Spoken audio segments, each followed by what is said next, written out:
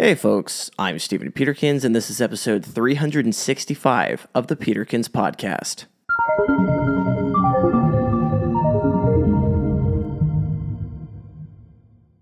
Today, we're going to talk about how specialization is for insects. As much as we like to think of ourselves as unique, special snowflakes, physiologically, we're pretty much all the same.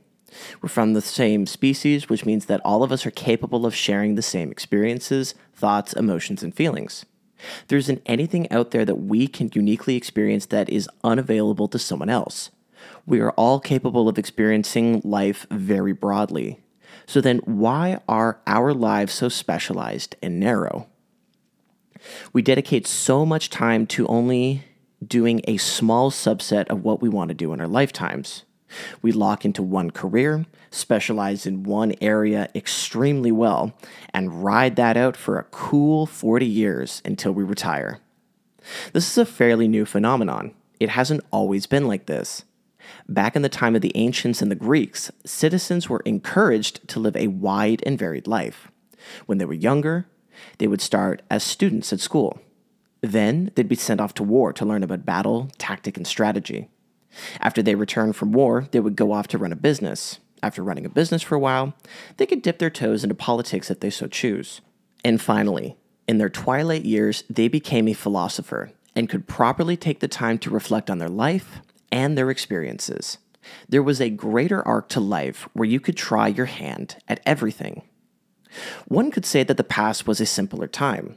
Modern life is more complex now and requires a greater time investment to become a professional, thus making multiple careers a less viable strategy.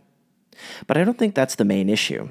The problem is buying into the sunk cost fallacy. The sunk cost fallacy means that once we've invested time or irrecoverable money into something, we're more likely to continue the behavior or endeavor even if it's not good for us. Imagine our journey in life is like climbing up a mountain. We get about halfway up and we notice that the path that we've chosen isn't going to get us to the peak.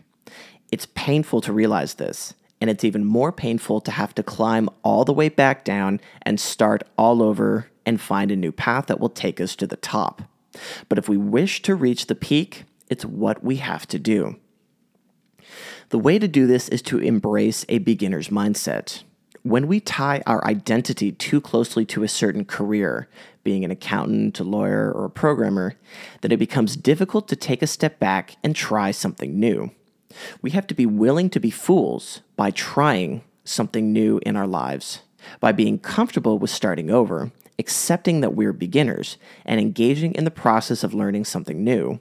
We're capable of finding that path that's going to get us to the peak, instead of desperately clinging to the side of the mountain and not making any progress. At the end of the day, life is too short to do only one thing. We only have one life. We should do everything we want to do and let nothing stand in our way. Thanks for listening, and I'll talk to you later.